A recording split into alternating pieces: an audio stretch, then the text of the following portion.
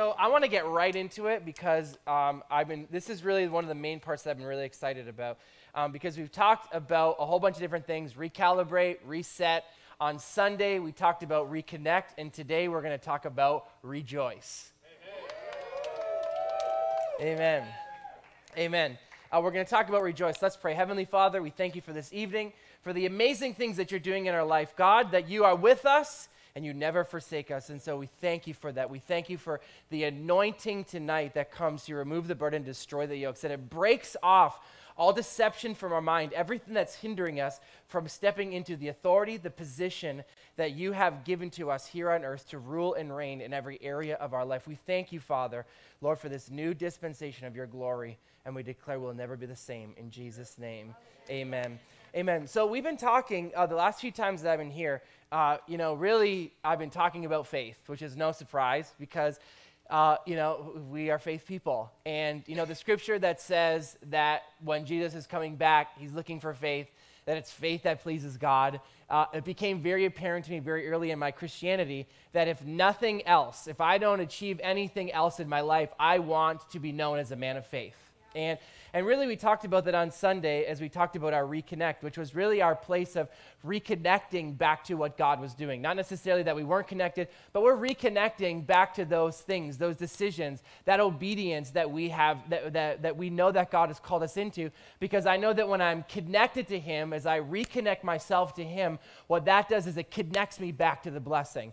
That maybe there were some areas that God was asking me to do some things and I wasn't doing them, and now I'm choosing to reconnect back into that place because I know we're going to talk about tonight that the scripture says, right, that God looks at and values obedience more than sacrifice, more than kind of looking the part. God wants us to be the part. He wants us to do the things that he's asked us. And we talked about this, on Sunday, that God's main objective in our life is faith, not fish, right? It's faith, not stuff. It's faith, not the blessing, right? Although we know that faith in our life will produce the blessing, we have to be very careful to understand that God is looking to get us faith, not the blessing. The blessing is a byproduct and what our life is going to look like when we have faith operating in our life, right? It's not about the stuff, I joke about it, and we talk about cars, and we talk about houses, and those things are great, and, we will rejoice with you when you see those things in your life, but we have to remember that that's not where we stop. We don't stop at the stuff, we don't stop at the faith, or we don't stop at the fish, we're going for the faith, right? And so we have to remember that, and that's really where we're going to be tonight. We're going to talk about David. I think if I had to preach about anybody's life in the Bible, that I could only choose one person to preach about forever, I think that I would choose David to preach about because it seems like he's gone through the whole gamut of things. Like, this guy has, ridden on the highest waves, and he has, sunk down in the deepest of valleys. I mean, he's had some serious ups of obedience, and he's had some serious downs of disobedience. And tonight we're going to talk about really the beginning of his story, and really his first main victory that we all know so very much about. And so let's give it a little bit of context, because actually where we meet David right now, we're going to be going to 1 Samuel 17, but we get introduced to David in 1 Samuel chapter 16. And it's a rather unfortunate situation because we meet David as a result of Saul being rejected by God. Okay, that's a tough place to be. It's great to be chosen. It's not so great to be rejected. And we meet David on the scene because basically at this point in Saul's life, God asks him to do some things. He asks him for his obedience. Okay, we got to remember this, and sometimes we can forget about this. That I'm telling you, all that God is looking for is our obedience. That if we do nothing else than obey what He's asking us to do and obey His word. Mike, thanks for your Bible. And obey His word, I'm telling you something, your life will go well. If you just obey the word of God and do what the word says, I'm telling you, situations, circumstances, issues that you have in your life, these things will all turn out good because the word is true. And when we're obedient to the word of God, good things happen for us, okay? And so we see in this particular passage of scripture, 1 Samuel 16, that Saul is rejected because most of you know this story. Saul was told to kill all of the Amalekites because basically God was repaying what the Amalekites did to the Israelites years and years ago in the desert, right? The Amalekites would come and they would kind of like pester and kill and they would bother the Israelites. And so now Saul has this moment and God says, listen, here's the deal. I want you to wipe them out, right? That's another, bummer for the Amalekites. And, Saul, I'm sure, had great intentions, but he doesn't kill them all. Right? It says that he sees the king and all the king's stuff, and he, basically starts thinking about himself. He's thinking, wow, if I get all this king's sheep and cow and, all this stuff, it's going to make me look so good. And if I, carry the king into town, it's going to make me look so awesome. It actually makes reference to in 1 Samuel 16 that Saul is so conceited. Right? He's so full of himself at this point. He comes up with this great idea and says, we should erect a monument to me. Right? I mean, like, you know that you're in a bad place. Okay? When you go around telling people, here's a little insight, right? You're in a bad place if you go around telling people that there should be a monument erected to yourself. And this is where Saul finds himself. He gets so focused on what he's doing, he gets so focused on who he is and his great things that he doesn't obey God because he's so full of himself. But it's amazing how we're going to see Saul, just one chapter later, we're going to see Saul in a very, very different light. We're going to see a man who goes from thinking he's so great that he should have a monument erected to himself to one chapter later, he's basically shaking in his boots, hiding in his tent, okay?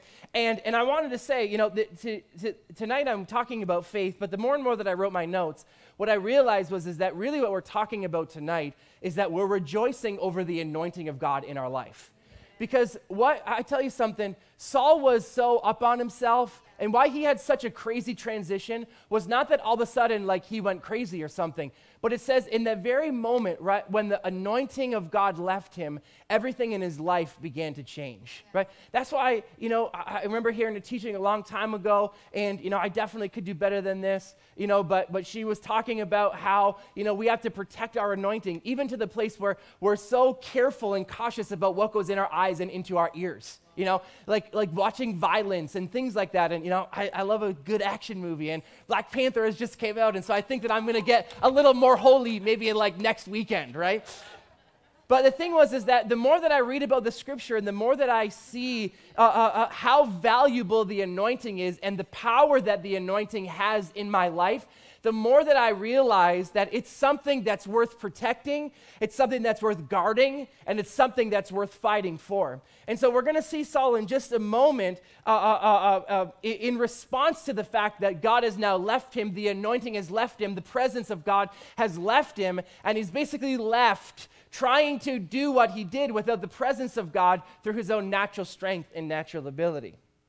And so Saul goes through all these things and he does this stuff, and then, Samuel comes to him and says, Saul, God told you that you were supposed to, kill basically everybody and everything. It was supposed to be a mass slaughter of all the Amalekites. And Saul does what every great man does when he's, caught in the middle of a problem. He makes excuses, he lies, and he blames somebody else, right? I mean, how many men in here would say, hoo-ha, right? That's the thing, okay? And this is what Saul does, is, he says, I brought the animals back here so that I could sacrifice them to the Lord. And, I brought the king back here for this reason. Maybe it would sound like, I'll tithe when I get rich.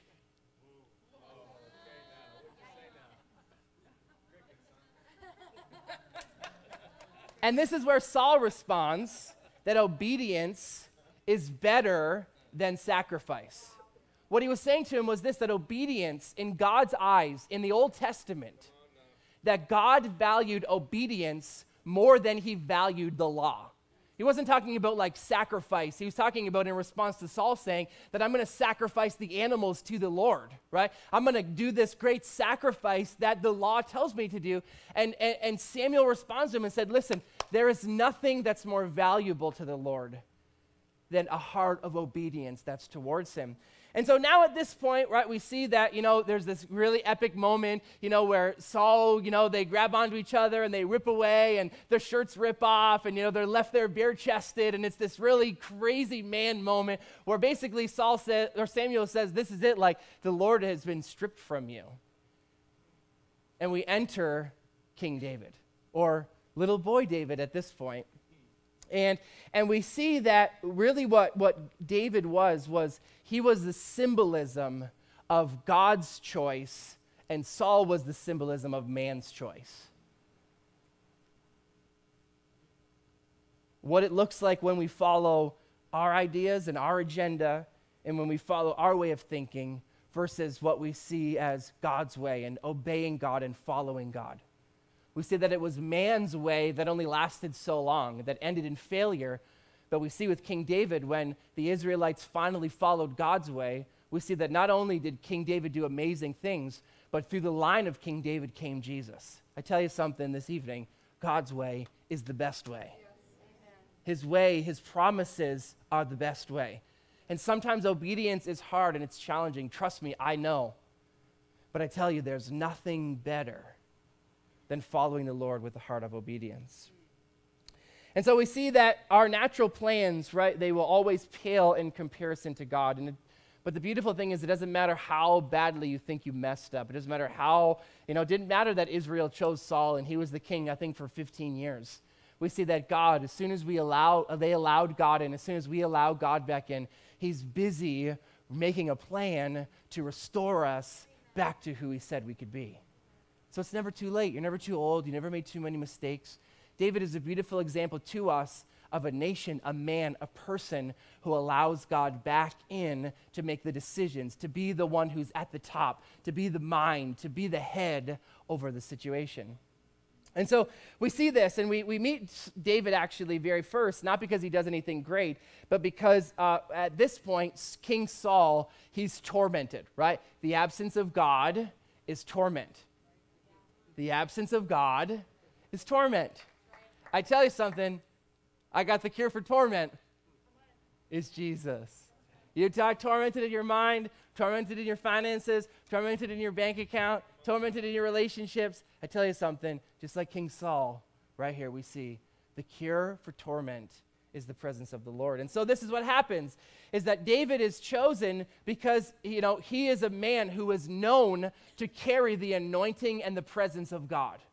It says that there was a man in Saul's chamber who was with Saul that David, he was basically must have been like a famous, harp player. We think of David as like he was out in the field somewhere, but he must have had crowds out in the field because, one of the king's close advisors had heard David play. He went to one of David's concerts, out in the field somewhere, and he said, listen, I know if you're looking for a harp player, this is the guy you got to get, this little, 10-year-old boy David. When he plays, things are happening. And so we see that David now has this moment where he gets a glimpse into his future. He goes from the field into the palace, because God will always give us a glimpse of our destiny before we get there. He'll always give us a taste of what he's going to bring us into before we actually get into there. But what I want to talk about this evening is that God, he gave him a glimpse of the dream, but the fulfillment of the dream comes after he has this epic experience with the giant. He gets the glimpse, and from the glimpse, he meets the giant. And I realized that this was a very common theme in Scripture. I mean, when we think about it, let's talk about the Israelites, right? They're escaping Egypt, and they're, this is it, we're going to the promised land. We're going to the promised land. And they're walking, to the promised land, and one of them, bangs their head on Jericho. And they're thinking, my immediate thought would be I guess we have to go around Jericho. The promise is over there. But we see even in Scripture in the Israelites' life that their promise, they were met by a giant before they were able to enter into their promise. And I realize in this that even in Psalm 23, David says this. He says that on his way to the green pasture, on his way to the, he leads me beside the still waters. On the way to him restoring my soul, I got to pass through the valley of the shadow of death. And sometimes this isn't something that we want to rejoice about, but what I realized is that our promise, a lot of the time, is in a place that requires a fight. And as I asked the Lord about this, he made this statement to me. He said to me that there are things that we learn in battle that we can't learn in our bedroom. And when we look at, we're going to go through it really quickly, 1 Samuel 17, because David gives us tools to understand how to win our battle. Because 2 Corinthians tells us that the weapons of our warfare, they aren't carnal, right? I mean, like your Bible, it's not like it's like super morphin power that when I need it to, it like turns into a handgun, right? Like super morphin Bible handgun, because the weapons of our warfare, they are not what we use naturally, right? But David, did I say warfare funny? Warfare, okay? But what we realize is that the weapons that we have to use against the enemy, they are not natural, they are not carnal, and most of the time, truthfully, they're not even going to make sense when you hear them that this would be the tool that we have to use. Because what we have to remember is this: we aren't fighting the devil to get our promise. And I think that sometimes we forget that that's not the battle that we're fighting.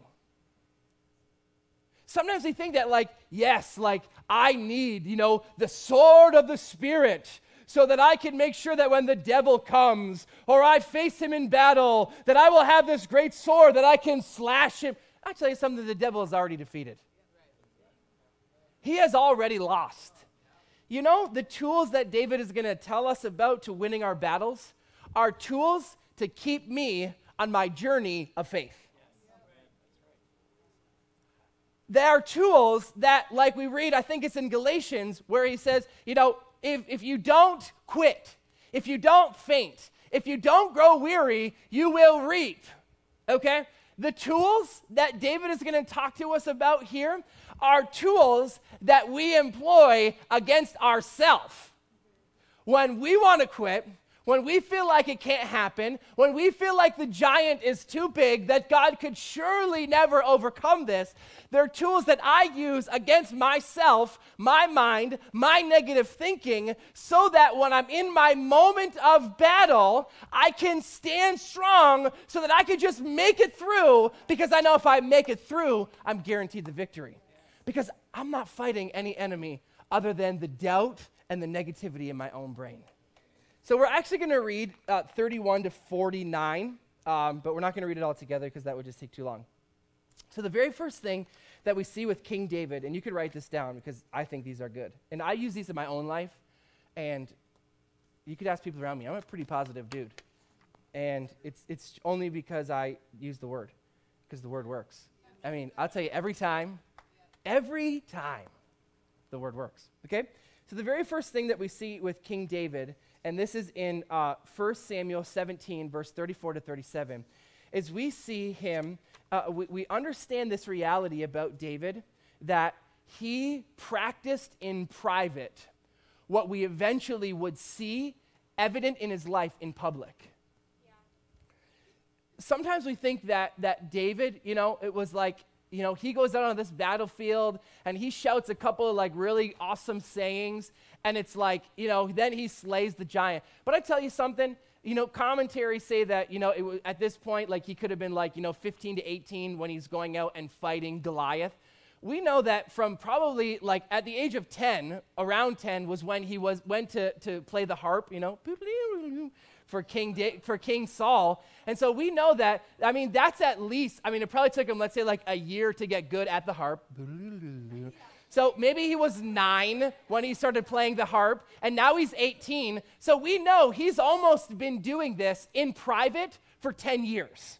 Okay? I tell you something, sometimes the enemy can make us feel so junky because, we make a confession and it doesn't happen the next day, and then he could make us feel as though there's something wrong with us. Oh, ye of little faith, right? I mean, sometimes the enemy could use the scriptures against you, right? If you were great and mighty, if you were better than it, whatever. But I tell you something, sometimes we have to realize that the distance between here and our promise is a lot farther than we want it to be.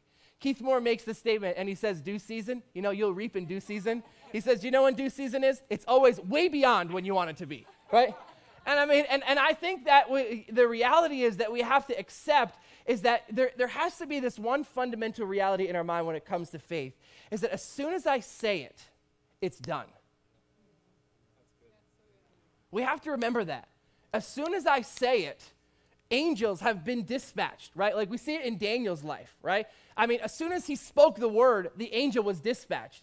Now, there's a period of time before that thing ends up getting to me because, I'm working some things. I'm working the doubt that's resisting the angel. And so, okay, now my faith is working against the doubt. I'm working against the unbelief that's resisting the angel. And I'm doing those things. But as soon as I speak the word, the promise has been sent from heaven into my life. Okay, so David practiced in private what we would eventually see manifested in his life in public.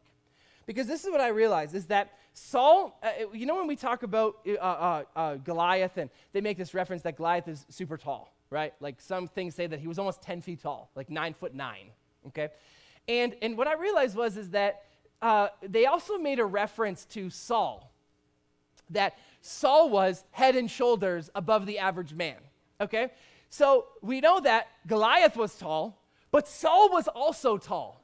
Now, this was kind of a bummer for Saul because I bet you at this point is that Saul knew that he was the most qualified to go fight Goliath, right? I mean, let's say that Saul is 7'5" and Goliath is 10 feet, but the average guy's 5'3", right? And so he's clearly I'm the best choice. And I think Saul knew it. And everybody around Saul knew it, but the problem is that Saul hadn't practiced in private what he needed in order to do something public, and so because of that, instead of running to the battle, he was running from the battle. We have to do in private anything we expect to happen in public. And we see this with David, right? I mean, David was not the logical contender. He was not the top choice, but yet because he practiced in private what was necessary to win the battle in public, when the battle came, he was ready. And we see this, right, even in this scripture, where when King Saul comes to him and says, what are you thinking here, man? This guy is big, and you are small, and he is strong, and you are not. And David's response is what? When the bear came, I had the answer for the bear. Right? And when the lion came, I had the answer for the lion too. What he had practiced and proved in private, what he now needed in public. I tell you, it's the same thing in our life. It's the hardest time to fight by faith is when you're in the middle of a storm. But when we practice in private, when we do those things, we worship in private, when I read my Bible in private, when I'm praying in tongues in private, when nobody's around, when I'm getting no glory for it, God uses those moments, those encounters, those times spent with him to then elevate you out in public. Why? Because, not because, now you're so great and you've earned the gold star. No, now you have the answer to the problem. You see, David was the only person in Israel who had the answer to the problem because he got it in private. So David's private life, we know very clearly that the main strategy that David understood in 1 Samuel 16:18, we understand very clearly that David knew, we know of one thing. Two things. We know that he knew how to fight, right? I mean, if you're killing a lion and a bear, barehanded, okay? He's literally just ripping the jaws apart, right? We know that he could fight. But we also know that he knows how to get in the presence of the Lord. Right? We see that when Saul, picks him and chooses him to come, and when he plays, it says the evil spirit of torment leaves him. But he knows how to get into the presence of the Lord and manifest the presence of the Lord. Why? Because David spent time with the Lord. It's amazing what the Lord can teach you how to do when you're in the presence of the Lord. I mean, I've never had a moment in time where God gives me a battle strategy to do hand-to-hand combat with a lion, okay? But obviously, let's think about this. Like, obviously, the Lord and David spent time. Maybe as he was, sitting on a rock and he was, playing with his sling. He's thinking, Lord, what if it would happen if like a lion came? And because he's in the presence of the Lord, he's in an atmosphere where the Lord can teach. I tell you something, sometimes we think that like God speaks to us in like thus and thou and thee. And God's got, the answers, and it's always cherubim and, But I tell you something, the Word has the answer to every single problem, every question. I love this story. I'm like way off my notes here, and God bless you. I remember hearing this story about, his name was George Washington Carver. I mean, even Albert Einstein would do this. Is that they didn't have the answer. I mean, I think about this with Albert Einstein. It says that it's documented about him that he would go and he would lock himself up in a dark room and he would spend time with the Lord. George Washington Carver, they ran out of, I can't remember, it was maybe cotton or something in the area. They ran out of rubber, or I don't remember. Something about the ground wasn't whatever, and all that it could do was produce peanuts. And so they had nothing, but they had lots of peanuts. Okay? And he went in, what was it called? Like God's Little Workshop? Okay, Holy Spirit, you're good. I didn't even read the book. God's Little Workshop. And I should read the book now. Maybe it's heaven telling me, you should read the book, right? Message received, Father. Okay. He would go into God's Little Workshop, and God taught him, I'm pretty sure that he figured out how to turn peanuts into tires. I think that's what it was.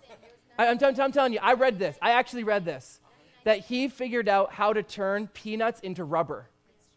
I'm telling you, I actually did research on this once. It was like 101 uses. He did everything from peanut butter to racing tires, okay? I mean, that's a pretty extreme gamut of things, okay? Right? Okay? But this is how he's rolling in his grave. Or he's getting way more credit than he deserves. Anyways, this is what I'm trying to say. Like, understand my point here, is that there is nothing that God cannot show you in his presence. But unless you first get it in private, when you go to face the battle in public, you won't have the answer. Okay? And a side note in this, in verse 39, Saul says this, that he tries to dress David, right? We know this, right? That David goes into his tent, and Saul's thinking like, well, if you're going to face this huge giant, you definitely need the best armor. And Saul tries to dress David up in his armor, and David responds with this. He says, I cannot go in these. I have not tested them. I thought about this. You can't fight a battle on somebody else's revelation. Just like 2 seconds ago, I said that, right? And this is not a woohoo on me. This is just, I just said it, so I'm using it as an example. That I'm so positive, I tell you something, you got to go get your own revelation on how to do that. Because unless we have our own revelation of things, unless we have actually gone into our private places with God and allowed him to do the work in our heart, we aren't going to have the answer that we need in public, okay? David had his own truth, and that's why he was confident to run at Goliath. In the midst of this impossible situation, he had the truth in him, and the truth in him compelled him to go and do something about it, okay? Number 2, when we rejoice, it produces a perspective. The men of Israel said this man, talking about David, or talking about Goliath, and David responded, this uncircumcised Philistine. The men of Israel said this, surely he has come up to defy Israel. And David said this, that he should defy the armies of the living God. That when the men of Israel said, the man who kills him, and David said, the man who kills this Philistine and takes away the reproach from Israel. I tell you something, David saw things not from the natural perspective. David was consumed in every situation with what was the perspective of God in this situation. What the men saw the giant, and David saw the opportunity. The men saw, the problem, and David saw the solution. I tell you something, when we rejoice and when we allow what's in us, the private time that's in us to come out from us, it's going to begin to change the perspective of how we view the things that are happening in our life. Because I tell you something, the way, this is one of the things I've realized, is that the way that we see our battle and the way that we talk about our battle, 100% of the time determines the outcome, right? Like if I talk to somebody like, here's the thing, let me use myself as an example. If I wake up in the morning and, something happens, like let's say I get out of bed and I have this like really small space, like beside my bed to the wall, and it's like really small. So you literally have to like kind of like shimmy. And, if I like kick my toe, right, and something bad happens and I'm like, this day, and I tell you something, I have a bad day. What our perspective matters. What we say about things, when we get into the middle of situations, what we say about those things matter in our lives. What we have either won or lost the battle based off of our perspective. The way that you see what's happening in front of you, the way that you see your relationship, the way that you see your physical body, the way that you see your bank account, the way that you see your job, the way that you see your children, that perspective determines entirely the outcome that you're going to see. You cannot rise above your perspective. That's why what? I'm in private with the Lord. I'm allowing him to work on my perspective. I'm allowing him to work on the way that I think about things. I'm allowing him to work on these different things in my heart. Why? Because I know that my perspective, the way that I see the battle, matters. And this is why we have to remember that we have to understand how to control our tongue. Because this is one of the things that I've noticed so often with the enemy, what he does, is right before you're about to go into a battle, and he knows that you're ready for the battle, and he knows that you're going to have the victory, he brings situations up, like right in front of your face, that make you want to like walk out of love, which essentially is walk out of your anointing, which is essentially walk out of your victory. You ever notice that? Like, things are going good. You got the promise of God, and you're like, yes, God, I'm going to fight for you, and yes. And then it's like all these small, like, silly things are happening. Like, people start getting on your nerves. And this is what happened to David, right? Is that David is getting ready to fight this epic battle. And everybody's like, no way, nobody can fight. And David is like, I will fight. And they're like, what are we going to do with this guy? And he's like, I will kill the giant. And then what happens is we see that his brothers hear him, right? It's always the siblings, man. Ooh, it's the siblings. His brothers catch wind of what's happening, right? And they're like, well, who are you? And they're like, you're so conceited. You're so full of yourself. Like, you need to go back home and go back and hang out in the field because that's where I tell you something, the enemy, what he knows, if he could steal our love, if he could steal our anointing, he could steal our victory. We also have to watch the things that we're allowing into our eyes and into our ears, okay? Verse 33, right? His brothers, Saul comes to him, right? And basically says, like, you can't do this. I think I have it written here. This is what Saul says to him. You aren't able, you're too young, and you're too small, right? I mean, like, talk about, that's a pep talk, That's like getting me ready for a battle, You're too young, you're too small, and you're basically not good enough, right? I tell you something, David could have allowed that to change his perspective. But what he did in private, who he was in private, who he knew who he was, it didn't matter what other people said because he understood who he was. His perspective remained unchangeable in the midst of everybody else telling him it couldn't be done, which elevated him to a place where he could win his battle. His perspective remained unchanged because he was always in control of his perspective. Number 3, I'm almost done, I promise. We have to rejoice before the battle. Verse 31 and 32 says this. It says, so David said to Saul, let no one lose heart on the account of this Philistine. Your servant will go and fight him. And Saul replied, this is where he said, you are not able to go against this Philistine and fight him. You're only a young man, right? You're too young, and he has been a warrior from his youth. So basically he's saying, like, you're too young, you're too small. This guy has been a warrior for longer than you have been born, right? Solid pep talk, okay? But David said to Saul, your servant has been keeping his father's sheep. When a lion or a bear came and carried off sheep from the flock, I went after it, struck it, rescued the sheep from its mouth, and when it turned on me, I seized it by its hair, struck it, and killed it.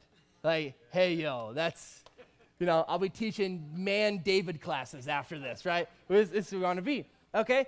And then it goes on to say this, that your servant has killed both the lion and the bear, and this uncircumcised Philistine will be like one of them, because he has defiled the armies of the living God. The Lord who rescued me from the paw of the lion and the paw of the bear, who rescued me from this Philistine. So Saul said to David, go, and the Lord be with you.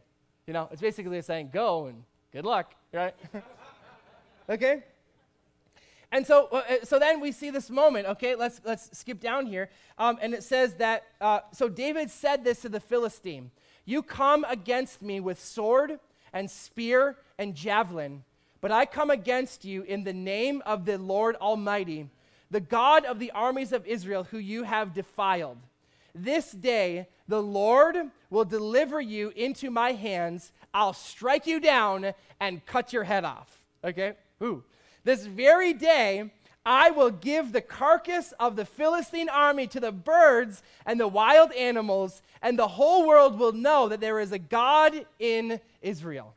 He said all this before he took a step into battle. I think about this. Normally for me, like when you punch the guy and he's on the ground, then you're like, oh, cut your head off while he's on the ground, right? Not David. Because what? He understood something, that we have to rejoice before we get into the battle if we want to see he was so confident in what was in him that even in the midst of what everybody that was around him, literally the whole nation, everybody thought this was impossible. In fact, it was so impossible that for 40 days, Goliath would come out and he would do his crazy taunt and nobody would do anything. This wasn't it's been a couple of hours now and we're kind of waiting for someone this was 40 days. That's over a month, okay? That they were waiting and hiding with no answer in sight. But what? David, what was in him was so confident.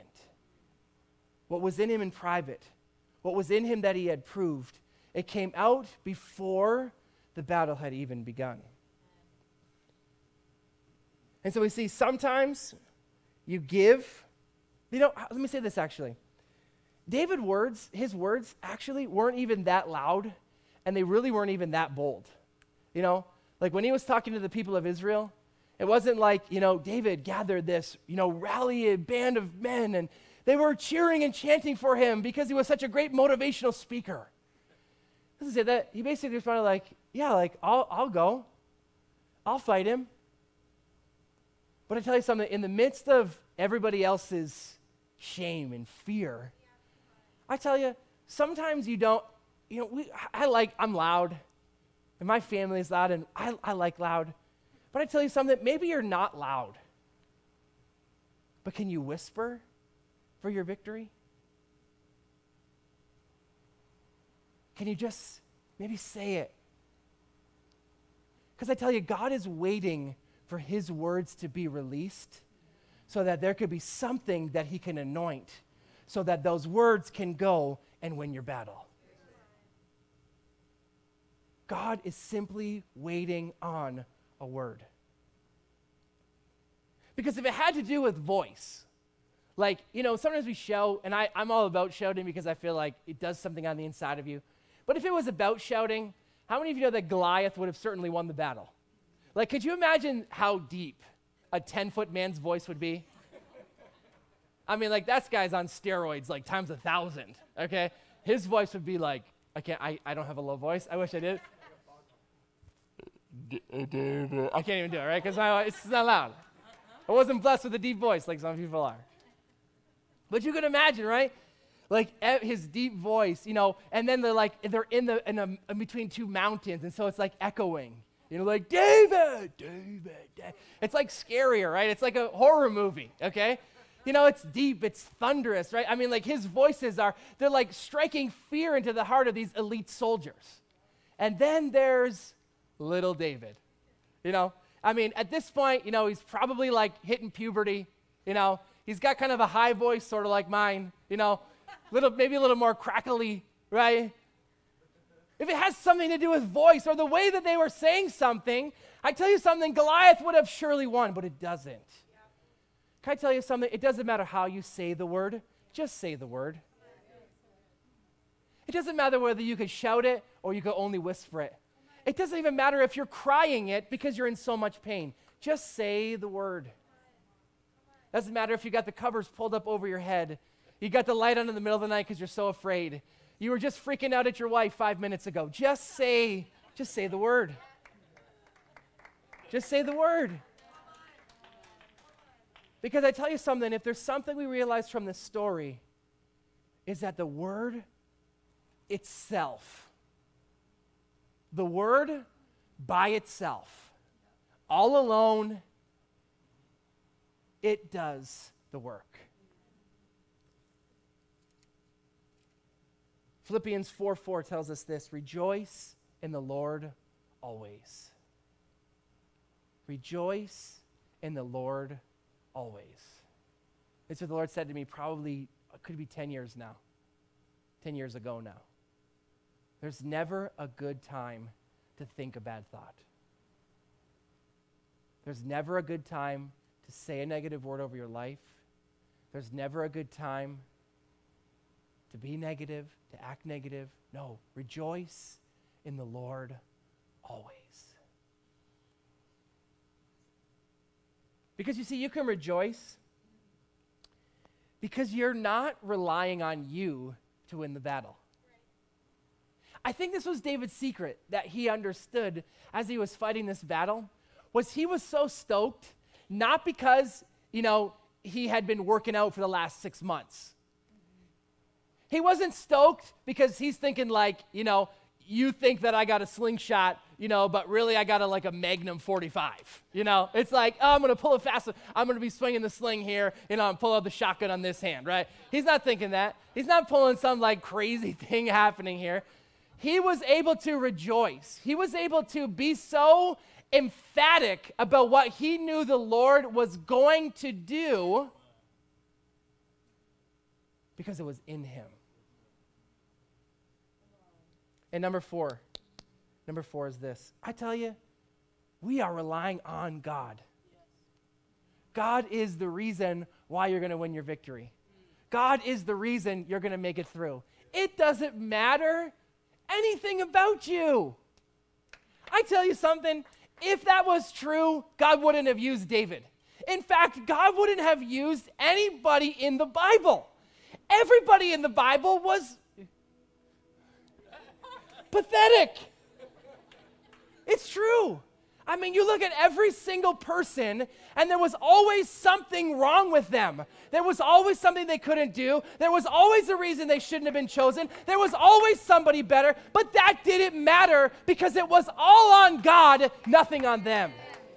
David could run into the battle because he understood, I am not alone. I'm not alone. I'm not alone in this. I'm not alone as I run into battle. I'm not alone. This isn't just a rock. This is God's rock. This isn't just a sling. This is God's sling. I am not. You might only see me, but I'm not alone. David knew he wasn't rejoicing about himself or how good he could do or how perfect his accuracy was. He was rejoicing and running into battle because he knew that God was with him. Like the scripture says, I boast in the Lord. Not in myself, not in my abilities, not in my talents. I boast in the Lord. And number 4, the last one here. Rejoicing is our weapon. Verse 48 says this: as the Philistine moved closer to attack him, David ran quickly towards the battle lines to meet him.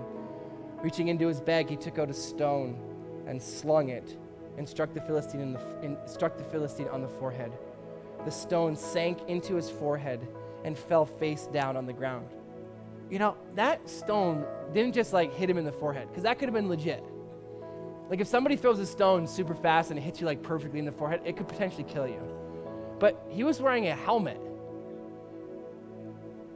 And it wasn't just a tinfoil, UFO kind of helmet, okay? It was a legit helmet. Like people have said that his armor in total would have weighed between 150 and 200 pounds. Like, this was heavy-duty, serious armor. But I tell you something, rejoicing, our words, our perspective is a weapon in the hands of the Lord. He will use whatever you have in your hand to win your battle. Maybe you only know one scripture. Say it. He'll use the one scripture that you know in order to win your battle. You never don't have what you need. He has equipped us with everything we need in order to succeed. And so we see this again in verse 38 and 39, that Saul was erring to the natural. He tries to put his armor on David. You see, that doesn't go too well. You know, Saul 0, God, I think he's like at 5 at this point. Because natural wisdom, natural ways will never produce a spiritual result. You need a spiritual breakthrough. You need something supernatural to happen in your finances. You need a miracle in your relationships. You need Jesus. And so we see this, we talk about the stones, and there's actually a rabbinic legend, like by rabbis, you know, and they try to make this thing up where they say that, you know, the stones, they called out to David from the stream. It's actually a thing, it's like a legend. And they're like, David, choose us, and we will slay. We know that's not true. I mean, if it was, you know, maybe it's like even the rocks will cry out, right? Maybe that's what it was, right? It was God in the rocks, but I don't think it's true. We realize something is that there was nothing special about the stones. There was nothing special about the sling. Most of the time, there's nothing special about me or about you. I mean, I think I'm special. And hopefully you think you're special. And I think you're special. But there's nothing special about us. It's not the good people get the miracles and the bad people don't. Doesn't matter about your family. Doesn't matter about your history. Doesn't matter about your past. It doesn't matter about your stones. What matters is the Word. What matters is the Word. Because we see that in verse 48 it says that he ran into battle, and this is where it matters. Because you see, David could have said all the bold words. You know, he could have renounced Saul's armor, you know, and gathered up his shepherd's tool. But if he never went into battle, what would it have mattered? I loved Julia's teaching last Wednesday. Where are you, Julia? What's up? If you didn't hear it, you need to go back and watch it because it was excellent. But she talked to us basically about signing up for the battle, embracing resistance, doing the things that we don't want to do.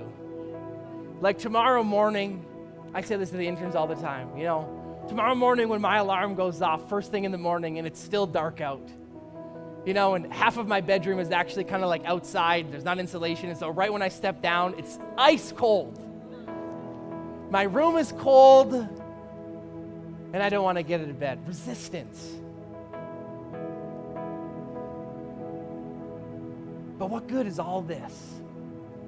What good is the teaching? What good is the, you know, watching things and listening to things if we're not willing to engage in the fight to change our lives? You see, this is what David was. David wasn't just words. You know, he wasn't just, you know, these outward things. He wasn't just renounced. No, but David was willing to step in and face his giants. He was willing to. He didn't just talk. He acted. He didn't just, you know, I know I'm afraid, but I'm comfortable in my fear. You know, I'll just leave the light on. That's like me when I was young, I'd leave the closet light on or the lights on in the whole house. Really, it didn't matter.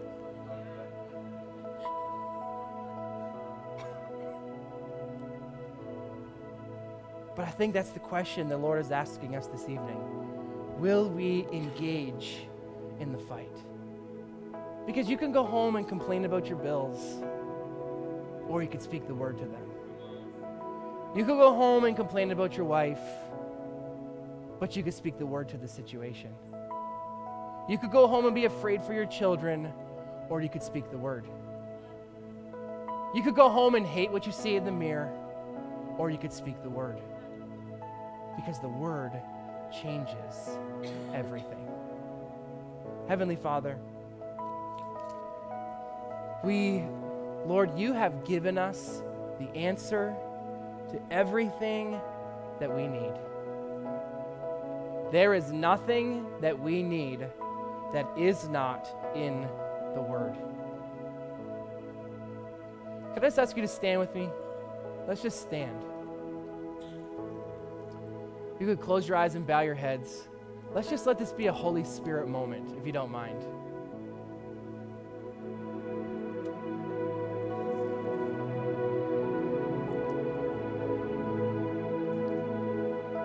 Actually, you can keep your eyes closed. Let me just talk for a second. As I was preparing for this, I asked the Lord. I knew that I wanted to do this. And I asked the Lord, what do you want us to ask you? And I felt like he said this. I want you in your mind right now to bring up that problem that you're facing. That thing as I'm talking about the giant, what is your giant? Maybe it's finances, relationships, maybe healing in your body, whatever it is, what is your giant? Maybe it's your job, maybe it's your business, maybe it's your neighbors. Maybe it's that you need a new house or you need to pay your bill, whatever it is. What is your giant? And this is all I want you to say. Just say, Holy Spirit, show me your perspective.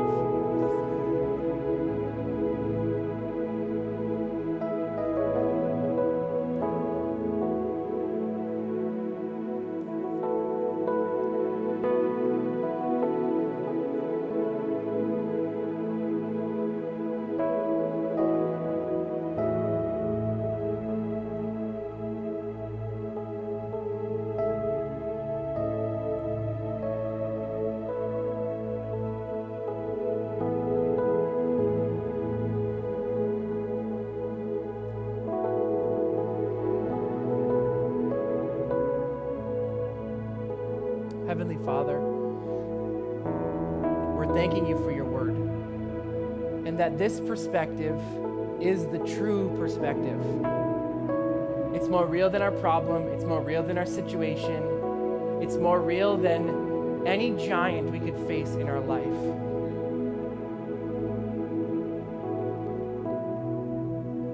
So Holy Spirit, I'm asking as we spend these just next few seconds in your presence, solidify this truth in our hearts. Let this be the perspective that we use to run into battle. And we thank you for it in Jesus' name. Amen. Amen.